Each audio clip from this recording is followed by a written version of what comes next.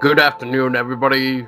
This is a nice little chilly fall day, and it is my birthday. And what other goodness to have for some tricks and treats is to give you guys a nice little interview with returning guest JD Oliva, who you heard about last time, which was oh God, I think it was like last month or something where we were talking about his Harvest Moon. And that funded very well, and we can maybe talk a little bit about that too before we get into the Hawk Hollow, a Halloween story book that we are promoting for him today. So JD, welcome back. Thanks, man. First of all, happy birthday. Thanks for having me on. You're very welcome. Hopefully I can do you a solid of a good interview for a birthday gift. So we'll see how this goes. Well, it's involved like wine, beer. We're all good. So I'll get right on that. All right, relaxation. That's all that matters. Just having a good time and just getting drunk and stuff. So I mean, just have fun with it, I guess. Absolutely. Yeah, I mean, I had my day off, and it kind of feels nice to always do that when I can. Otherwise, if it's like in the middle of the week, then I usually just kind of just work it and be like, yeah, whatever.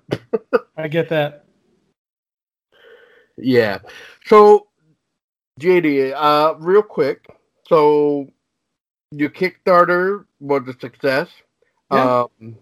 So tell us about what's going on with that. So, you got your new Harvest Moon cover, and so where are we about now with that? Well, we finished the Kickstarter campaign.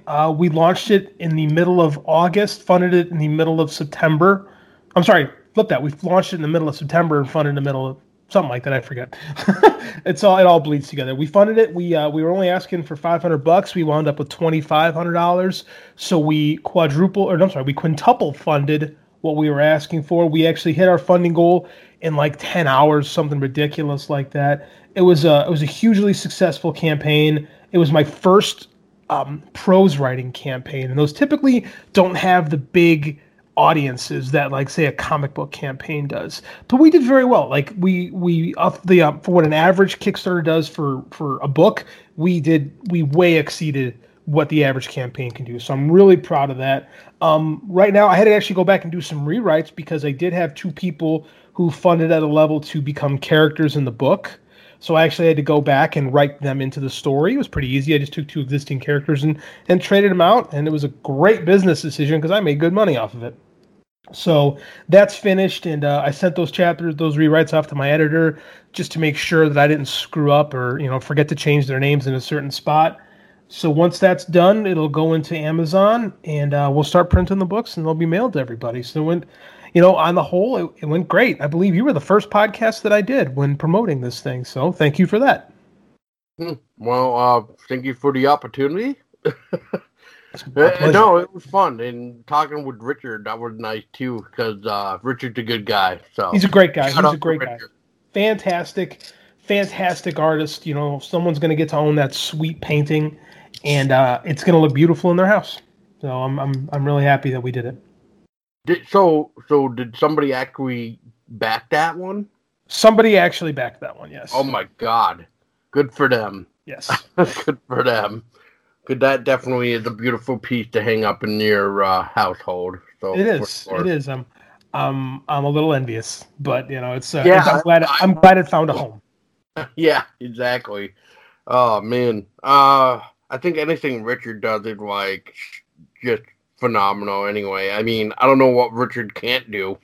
He's great, man. Like we did a comic story together back in like 2012, and he knocked that out of the park. And I pushed him a little bit with doing this cover, and he nailed it. Just destroyed it. Yeah, he just like made it just pop, if I may say. No, so, I agree. It was great. Like as soon as that cover showed up, it was just like, oh my goodness, like, yeah.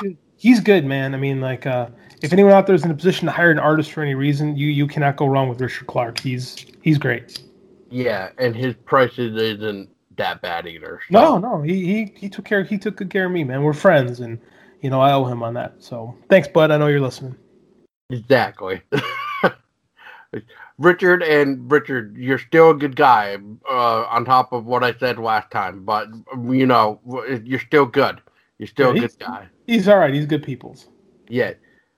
So JD, talk to me about this book here, because I know it's quite a few years old now, but you're still like to promote it around the Halloween time, which is understandable because it's October. It's the scary story, more scary stories, I should say, and this is more like a Halloween tale anyway. And yeah, so what is Hawk Hollow?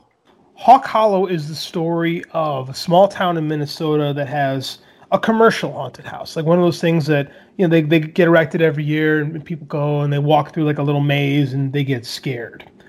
And it's the story of a bunch of kids that get trapped inside of this commercial haunted house, where it turns out the people working inside are actual monsters.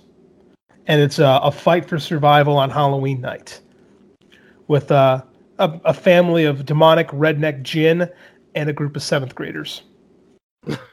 Wow, what a combination. It's basically like The Goonies meets Near Dark. Like if you're a big Stranger Things fan, I think that this is a story that'll click with you. It was my first book, and every year on Halloween, I kind of like to promote it a little bit.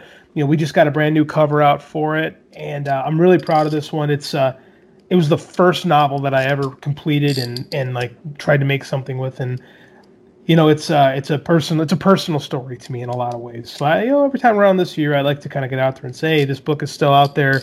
Give it a look for Halloween. Fair enough.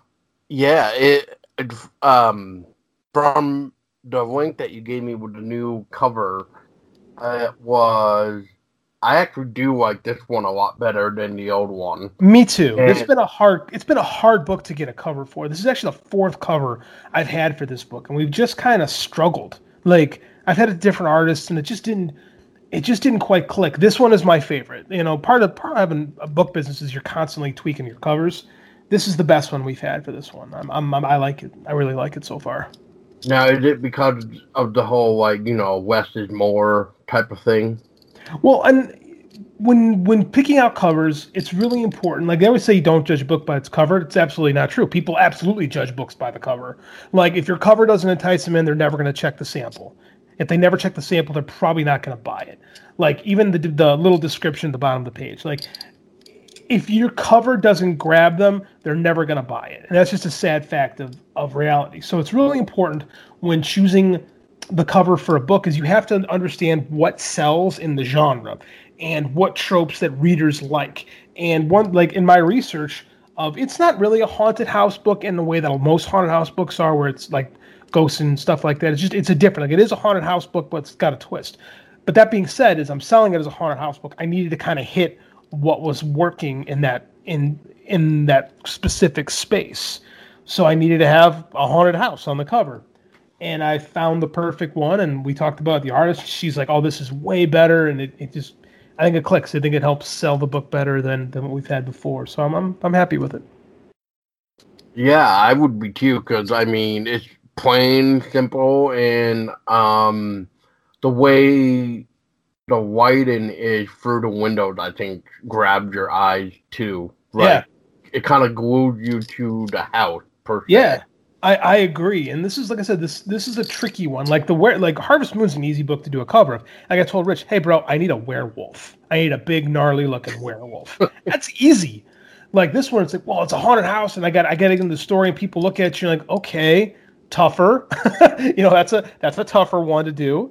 So yeah. It's been a bit of a struggle, but I think this one is far and away the best one we've had. And here's the crazy part about all this, is that this novel should not exist. What I mean by that is when my brother and I conceived this story way back in, I want to say it was 2012.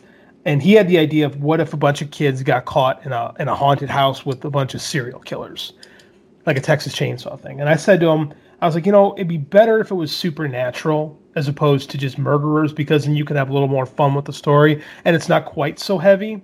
You know, there's a nice little buffer when you include the supernatural in it. Like, I didn't like the idea of, like, you know, Last House on the Left with kids. That just didn't click with me. So originally it was going to be a vampire book, and it was going to be a comic book. And I wrote the first couple drafts of the comic, and it wasn't quite clicking. And so I kind of put it away for about a year. And then the two of us were driving in the car, and I said, okay, if it's not vampires, what are they? The villains, the Slaters, they're called them in the book. And I kind of came up with this idea of the Jinn. But what if, you know, what if these were like rednecks, like stereotypical, over-the-top rednecks? Because this is a role they play more than anything. And that I liked that idea, and I went back and I retooled the story. And the story is really about a family kind of dealing with the loss of a parent and two brothers who handle it completely differently. And we were able to work in the ideas of, you know, bullying and trying to fit in middle school, and the adjustments from high school from middle school to high school. And that's what it's really about, and bullying and friendship and those type of things. But this was not supposed to be a novel. This was supposed to be a 4-issue miniseries comic. And I approached my friend, a guy named Matt Jordan, who's an animator in Chicago. We worked together in this studio, and we both love comics. And I brought him this idea, and he absolutely loved it. He went home that night and sketched out what he saw the Jinn to be. And what I like, and I mean, I can send this picture to you over the Skype chat, is his version of the Jinn was that they were creatures made of pure light who couldn't exist in like the real world. So they had to have human bodies to like jump onto. And I was like, oh my God, that's awesome. It's perfect. So that was the idea that we went with. I mean, like it really kind of gave us a chance to make our own creatures. You know, so kind of like a not to interrupt you, but no, please. In a way of like a invasion of a body snatcher. Very much so, except like a little bit more conscious. I literally just sent you the picture of what they look like. Yeah. Huh. So that is what our Jinn looked like, and that was what they were going to be in the comic before they invaded. But again, these things can't exist in our world. Like the world bends and twists because they don't belong here. So it took forever, but I got 4 pages of finished artwork from him. And again, this is a dude that he was a full-time animator. He's a real interesting dude. He's a childhood cancer survivor. Lived with his he was paralyzed from the waist down. He was full life. Like he was just fun to talk to and hang out with. And he took care of his grandparents and his mom. And in the course of 9 months, he lost both his grandparents and his mother. And it was really tough for him. And I remember we were out to lunch talking about the project. And, you know, I kind of made this my mission because this is around the same time that I'm doing Deluge with Rich. And I got a good response from Deluge. It came out. We did not have we went pure Comixology submit with it, which is just pure, you know, self-publishing before it was really a thing. And I don't want to say it was a hit, but it was like super well reviewed. And it sold literally thousands of copies on Comixology, but I didn't know how to do the business end of things. So it was just kind of this thing. Like my number one concern was I wanted to write major comics, and this was all just, you know, basically resume stuff. So I had these 4 pages, and I knew that I could get a publisher on board with what we already had done. Like my scripts were done. His sample pages were looking fantastic. I just had to bait the hook. So I went out to New York Comic Con in October of 2014 with a mission. I had a couple copies of Deluge, the book I did with Rich, in my backpack, and I had on my iPad these finished pages. And I talked to everybody. I showed them around. You know, they made really good impression. I remember talking to Kyle Higgins, the writer, and a writer became a friend.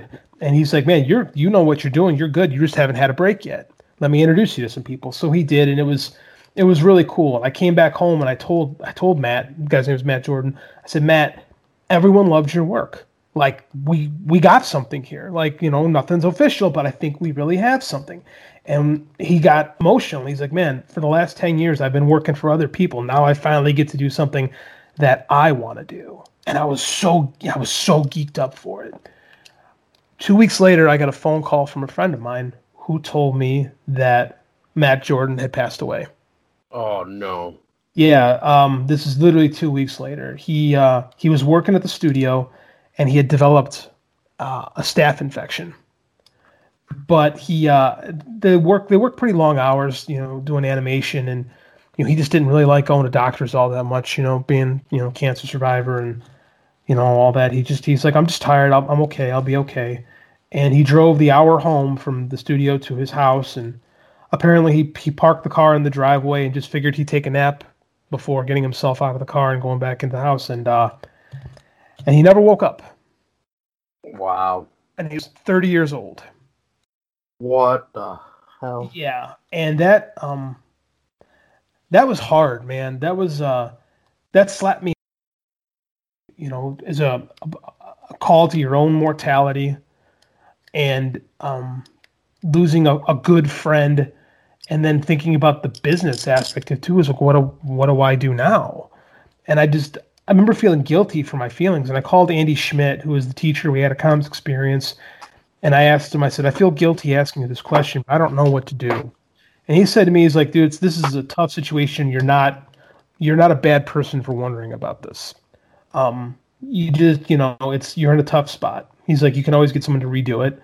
And I remember thinking, like, I don't want anyone to redo this. Like, this is hits. Like, and it took me like a month to figure out what I wanted to do. And I went through this kind of ushered me into a big, like, full year of just straight on depression. But I decided, why not try to do a novel? Because nothing felt right otherwise. And it took me a year to write this novel. And in that year, between 2014 and 2015, it was just like, personally, it was one of those, things where, nothing works right. And, wife had a miscarriage, and, we had adopted we were fostering a kid, and it just, this teenager, and it was not going well. And just personal life stuff, and just being miserable all the time. And on top of that, about a month after Matt died, we got an offer from a publisher, and I had to turn it down because I didn't have any.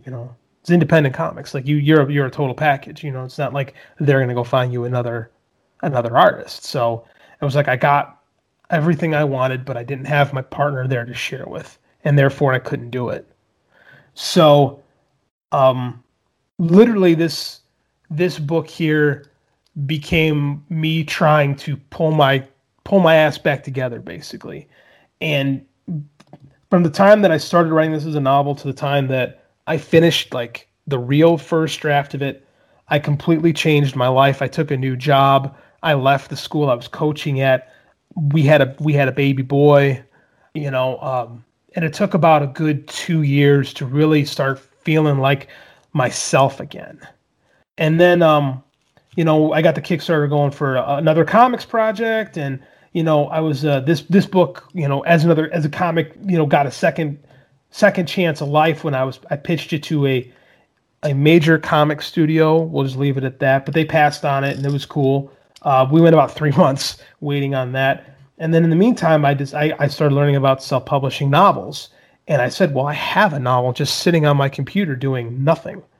So I busted it out again. I kind of blew the dust off of it and went back and made some more tweaks, and launched my independent writer career with this book as a free book where I was building up my email list. And this was this became my bridge from depression into being what I've always wanted to be my whole life, which was a writer. So this is a story that is very close to me, mainly because it was of what it could have been. Like, I still love what this book turned into, but I will always look at it as what could have been.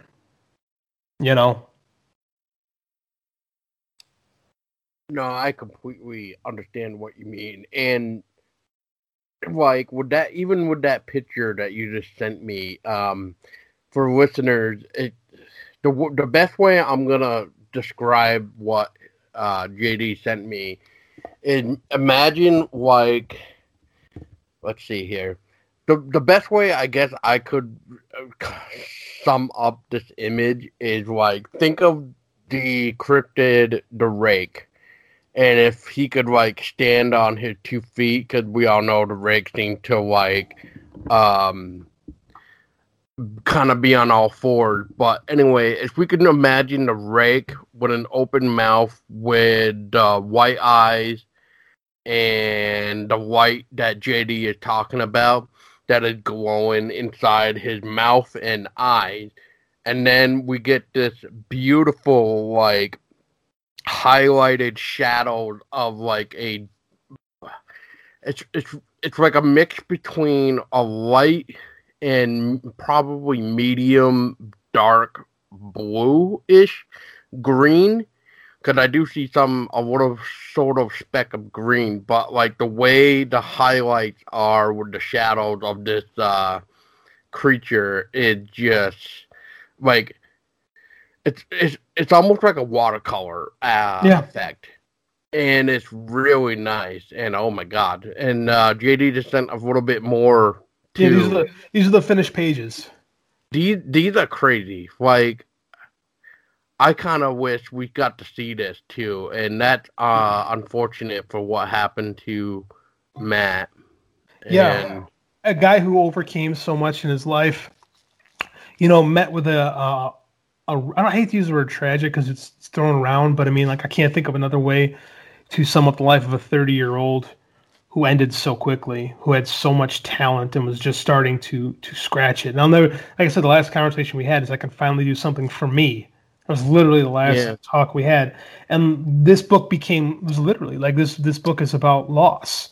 And I lost my mom when I was young, and having lost Matt when I was, in my 30s, this is really a story like me trying to. I didn't realize at the time. I was like, well, I'm gonna do this book to kind of work on my bullshit, but that wasn't the idea at all. But going back and reading it again, I can see it. I'm like, oh yeah, this is totally a story about characters who are trying to pull the pieces back together, and that makes for really good horror stuff because it's damn scary. It really is. It really is. And like, I'm just looking at these other 3 pages that you just sent too, and it's just like, oh my god, this guy that was really good. He was really good. Like, this would have been something, it would have been, and it still can be as a book, but just in comics, like, this would have been it. And it's a shame. Oh my goodness. Like, yeah, like, I don't even know what to say. Like, holy shit. It's except for this, like, we lost a really great artist and colorist, because he did the colors too. Did the whole thing. He did everything. Yeah. Oh my god, this guy is blowing my mind. Like, Matt, Jesus, rest in peace. But geez, oh my god, like, I just love this. Like, I really wish we could have seen what he could have done with the whole thing. Oh my god, this is just incredible to see. And if JD allowed me to use these images, maybe I can post them in the article for people to see these. I would love the fact that people haven't seen them always bothers me. So yeah, I mean, they're part of the book. Like, I included these as part of the package. Like, you buy the D book, like, you're going to see these in their glory, on the inside. In the end, it's the only book I have an afterword about where I talk about this kind of stuff, and I put it. I can't not, because I can't think about Hallow without thinking of Matt. Jeez, I definitely understand why. And yeah, I mean, his work kind of reminds me of another comic too, but like, this is just great. But you ever heard of Into the Darkness, I think it's called? No, I haven't. I would say check that out. I will. That's kind of sad what's going on with them, because they wanted to do like a 10 issue thing for Into the Darkness, but the guy had been quiet. He lost his what was it? His artist too, and I don't know if he like passed away, but I think it was more what he quit kind of thing, or he left. But it's been so long now that I don't even know if we're gonna ever see the return of it, kind of thing. And I don't know. It's just something about like what I'm seeing with Matt's work here. It's just reminding me so much of Into the Darkness right now.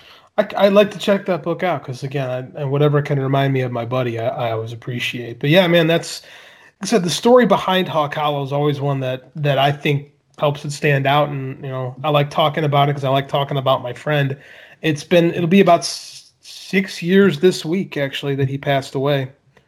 Wow. Yeah, because I'm looking at my Facebook, and according to Facebook, I had just gotten back home from New York Comic Con last week. So, and I haven't been back since, and life took a different direction afterwards. But you make do with what you got, and that's I don't want to say this book is making do with it, but I mean like at the same time, Matt's loss is all over the book.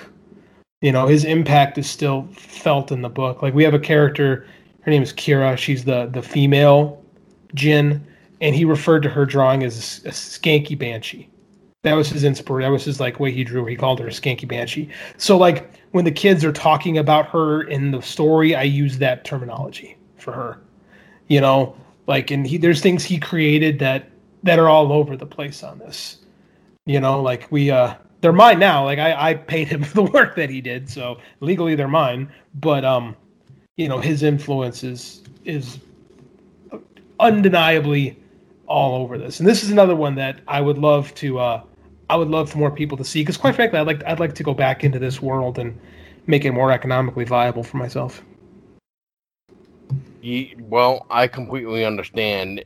And what's very interesting too is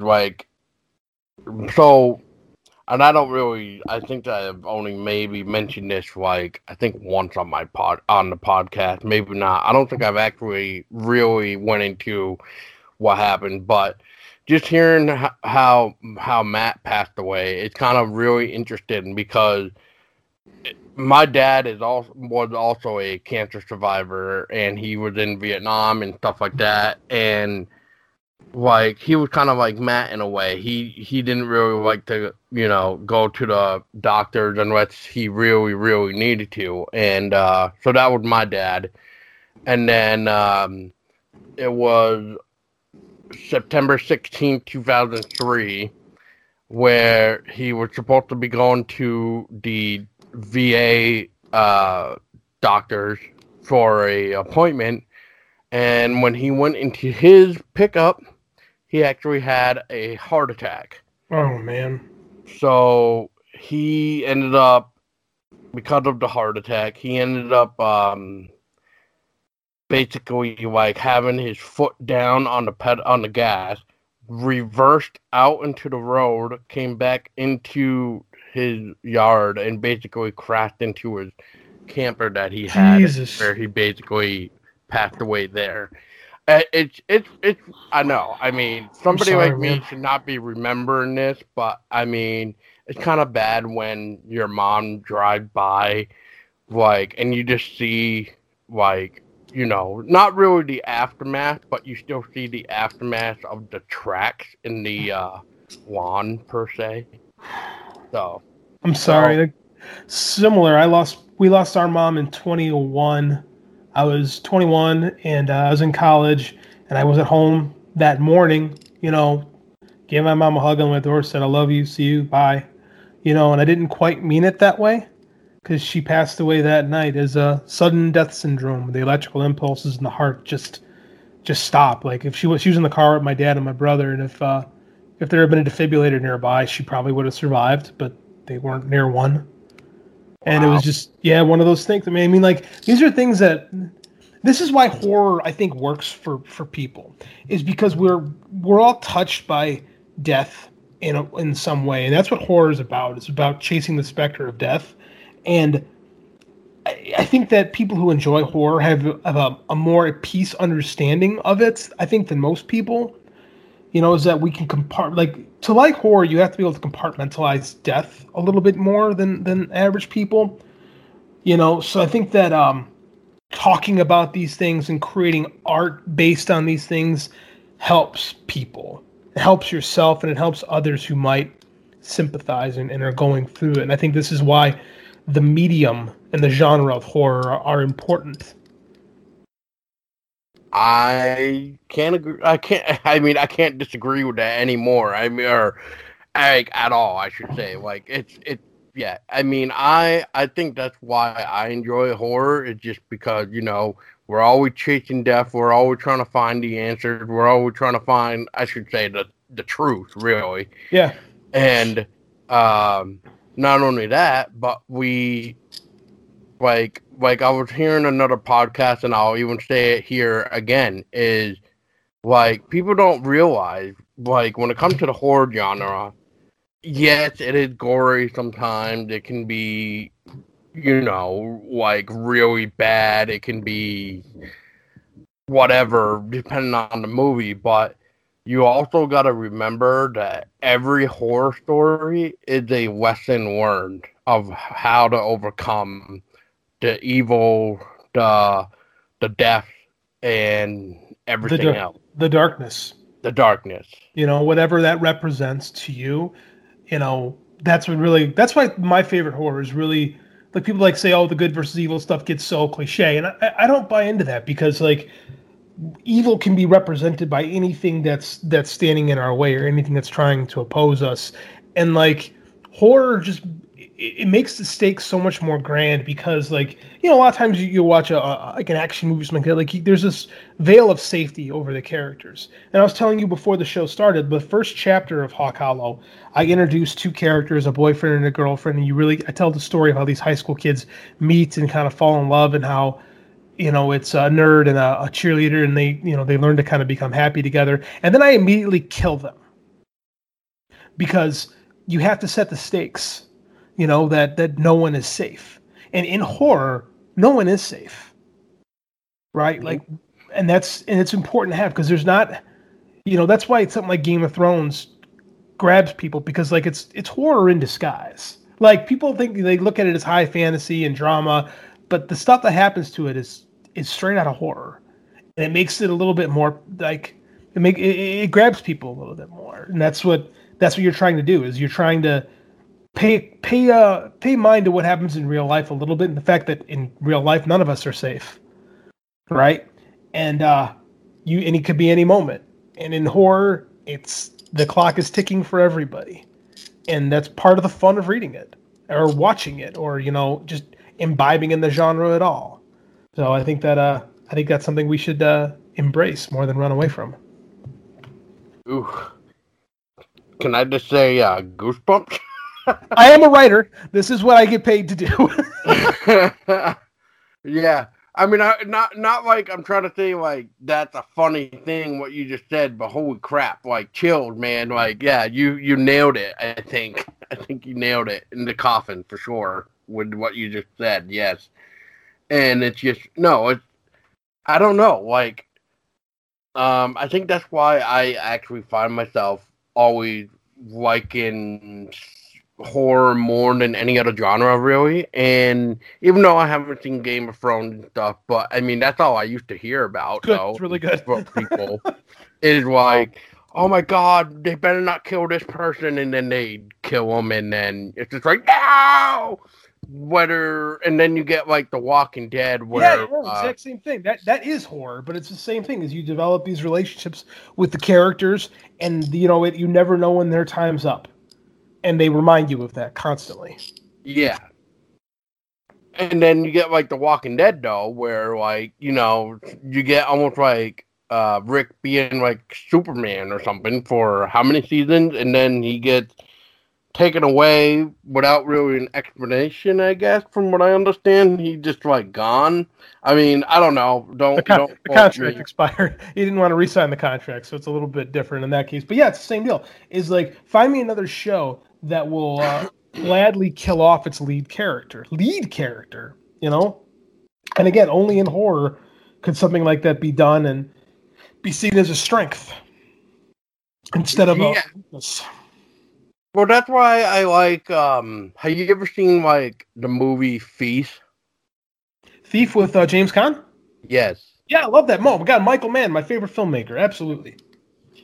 that's a perfect example right there. Like, look how many times, like, that, the first film even, like, where this good guy steps in, he's like, no, I'm the main guy, kind of, like, appearance, like, he's the badass, and then he just gets wiped out on the floor, and then, Yeah, like, the next guy comes in to try to take his place, and then he gets wiped out. It's just, that's what it reminded me of, but in a yeah. way, yeah, but in a way, Feast did it in like a cheesy, fun way, though. And Feast is a good trilogy, if I remember right. Cool. But yeah, I think my brain just died after hearing like all that stuff, Sorry, all that emotional stuff. Yeah, no, well, it's. Jeez, here we go. So, yeah, I'm tripping on words now because it's just like, well, what do we say after all this emotional talk and then, like, personal stuff, except for that, Hawk Hollow is basically JD's personal book. His first book that, as you said, never should have seen the light of day, kind of thing. We shouldn't even be out in the public eye. And then, like, the tragic story behind what could have been, and just, oh my goodness, like just seeing the artwork though from Matt alone, it's just like, oh my goodness, like, and it's like okay. the stuff like, that we could have seen. It's been 6 years, so I'm comfortable talking about it. It should have been a really good comic. In my opinion, it's a really good novel. That taught me. I learned how to write a novel writing this one, which was important. That's set my life. But this is I owe it to him to not keep this to myself. I owe it to him to tell his story. I owe it to him to tell people, hey, if you don't feel good, go to see a doctor. I owe it to him to share. I can't say my creation, to share our creation, to share that little bit of art that he was able to do. Like, I owe it to my friend to make sure that one of his lasting creative legacies can still have legs. Like, it'd be very easy for me to sit there and leave this book alone and say, this wasn't my best book. It was my first attempt. It's fine.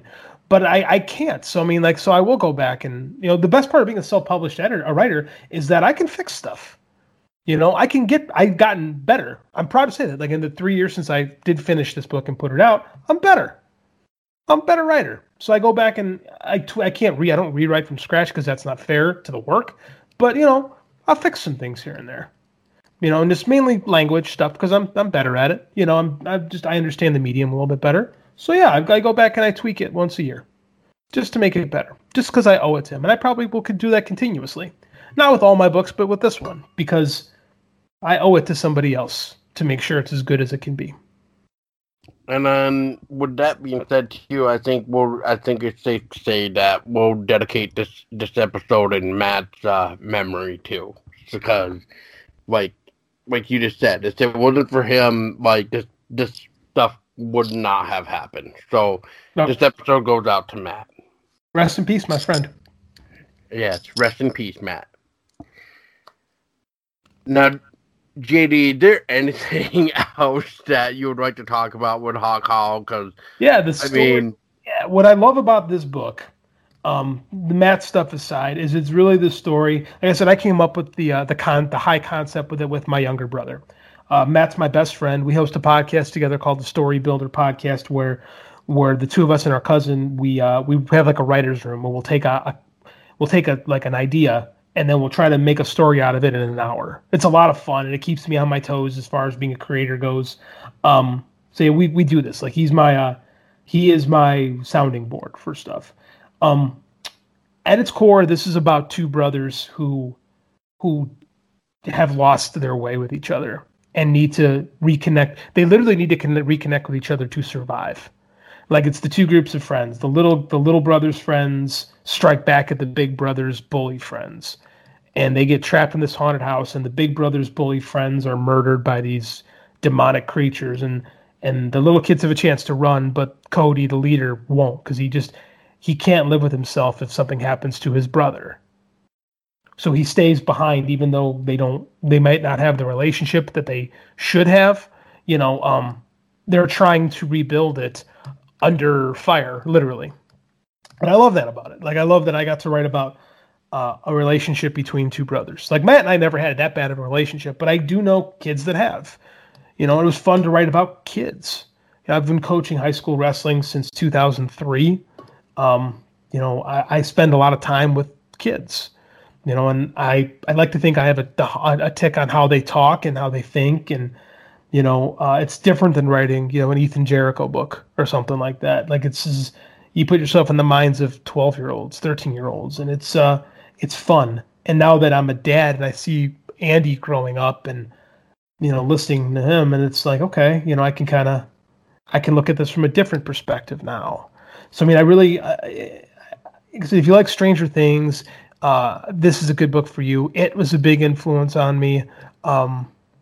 Monster Squad was a huge influence on me, and it really, it's about how this really is a Halloween story. Halloween is my favorite holiday. Love dressing up, and I love trick or treating, and I love being a kid. Researching this book, Matt and I actually went to a bunch of haunted houses and took notes. So it was weird to see two dudes in their 30s going to these haunted houses, but it was literally for business. It was literally for work. So, there's a lot of joy in this thing too. It's not just all, working through grief. There's a lot of fun in it too. And it's fun to write kid characters because they don't say the right thing. They don't do the right thing. They're rash. They're impulsive. They don't always make the right decision. And that's part of what makes drama fun, is people making the wrong decision. So there's a lot going on in this very short book, but it's a good story. It really is, and I'm very proud of it. Well, it seems like it's a good story with all the great reviews I've seen about it. So you must have hit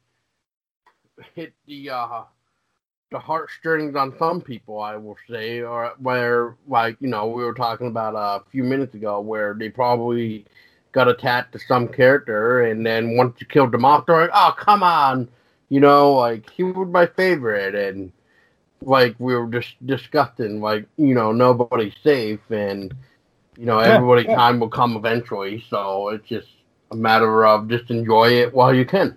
Right, and when the stakes, when our kids, it's a little more serious, but at the same time, you can have a little more fun with it, So, yeah, man, it's a fun book, and it's available for $4.99 on Amazon right now.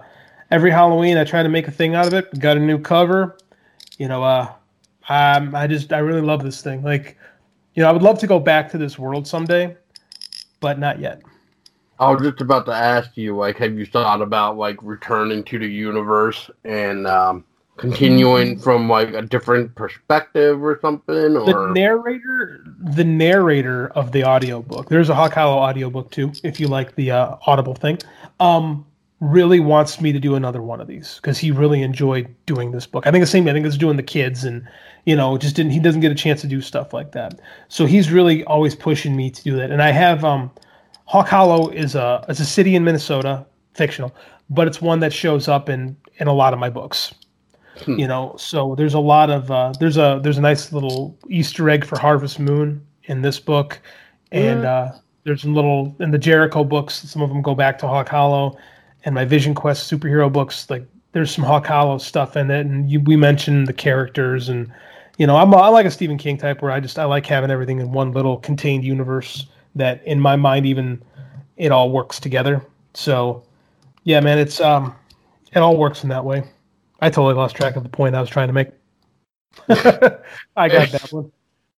Yeah, welcome to my world after what you just did to my brain. Sorry about that. That was not my intention, but yeah, it's like I said, man. Matt's stuff was really great, and it's important to me that people can at least see my ode to him. Yes. Oh yeah. I do have. Sorry. Yes. Will there be a second story?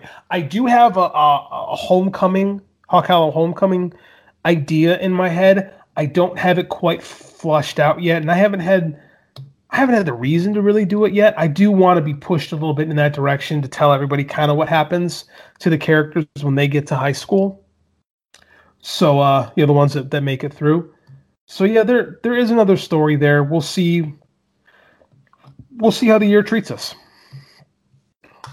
Well, hopefully there's no tricks then. So, yeah.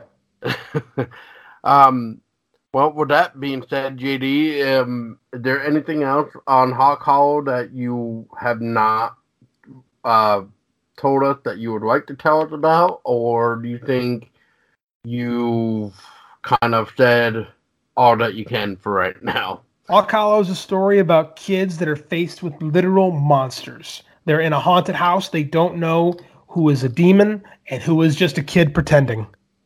Because through every corner, there's something else waiting for them. Is this the one that's going to get them, or is this just some little dork who's just having fun and a good time on Halloween?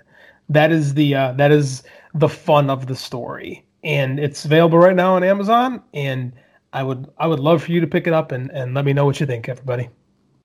Yes, and I would highly recommend it to you because JD's writing is quite. I don't even know the word right now of what I'm trying to think of. It's quite refreshing. I would say. I was hoping you'd say good. Yeah, it's quite refreshing because as we kind of were talking about too off the air, JD, and I'll make it quick too, but with the way we were talking about where everybody is the target, nobody is safe.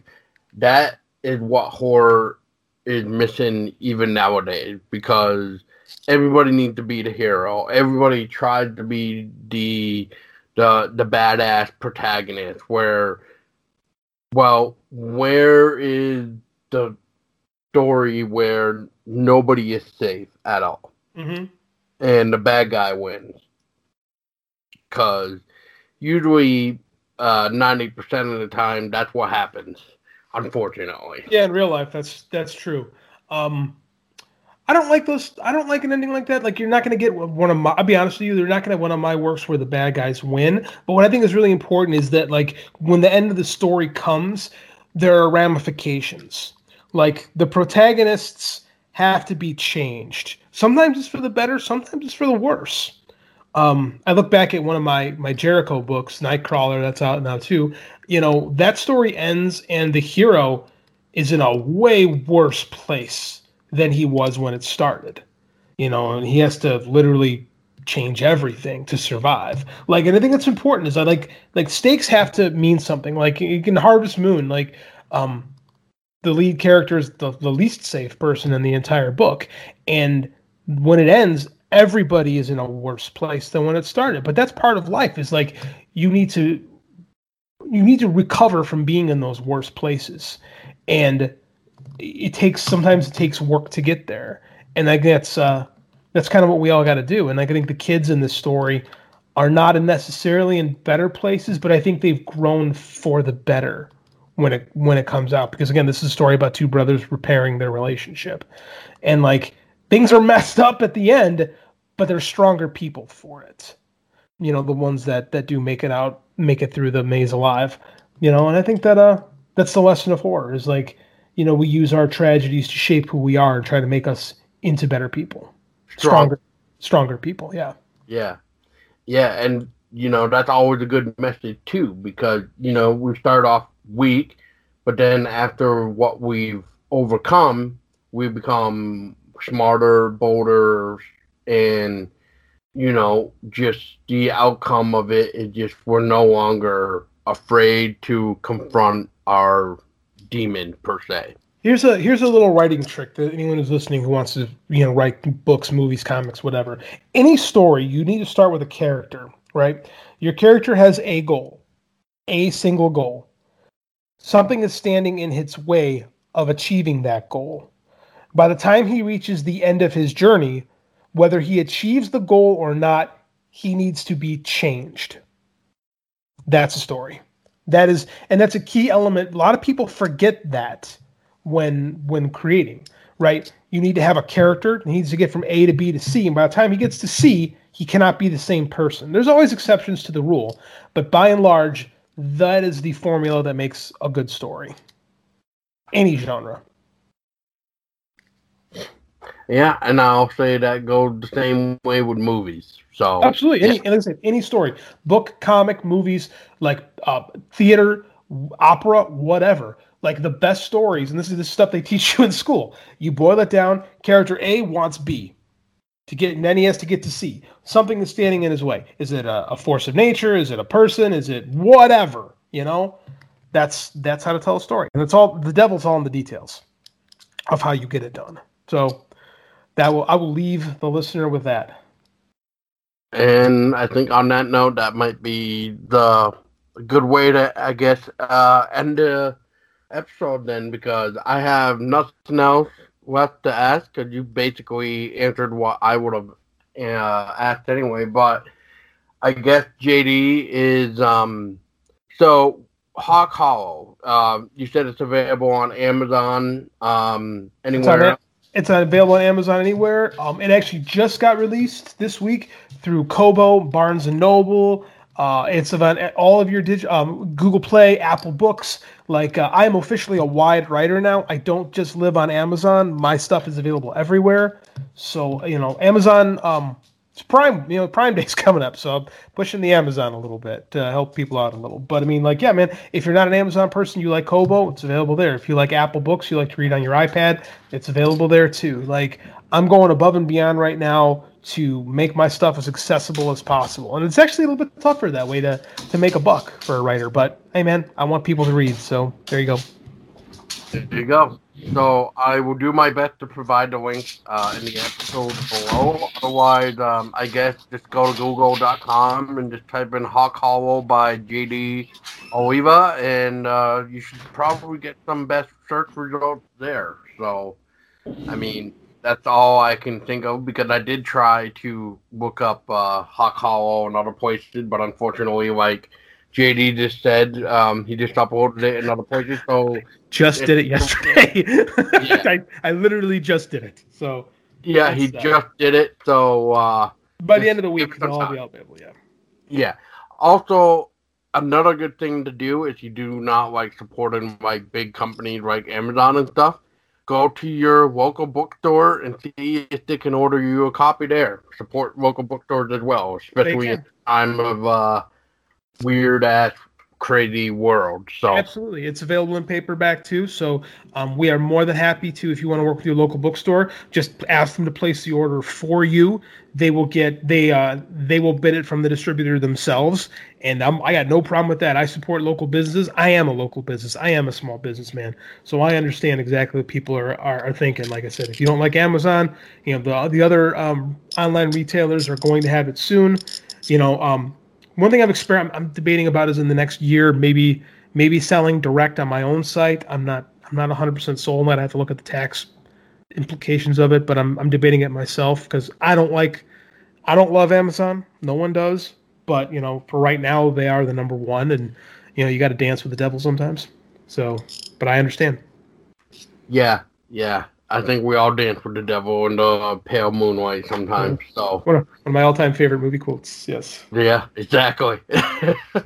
Well, with that being said, JD, thank you for allowing this conversation to happen, and um, I'll say it again. Rest in peace, Matt. This episode will be going out for you in your name for all your hard work that you did do and what could have been. Because oh my God, I'm still like in shock of like this artwork. So, and since JD will allow me to use these images, I will put them in the article so that way people can see it. So, for anyone that's listening on iTunes or anywhere else that is not on our website, go to our website and go to find this article for the interview, and just scroll down, and these images by Matt here will be there for your eye to just go, what the hell? Like this is amazing. So yes. With that being said, hopefully everybody had a nice trick or treat. And I know with some states nowadays banning the whole trick or treating thing and etc. I mean, at least maybe if you pick up this book, maybe give you a nice little treat then, and hopefully not a trick. And hopefully you'll be a sweet tooth to engulf in the pages and just have a good old fancy time with the Hawk Hollow. And hopefully more to come too. So until then, until we meet with JD again, thank you very much for joining. And as always, everybody, just remember to stay calm, stay safe, and above all, just, keep it scary.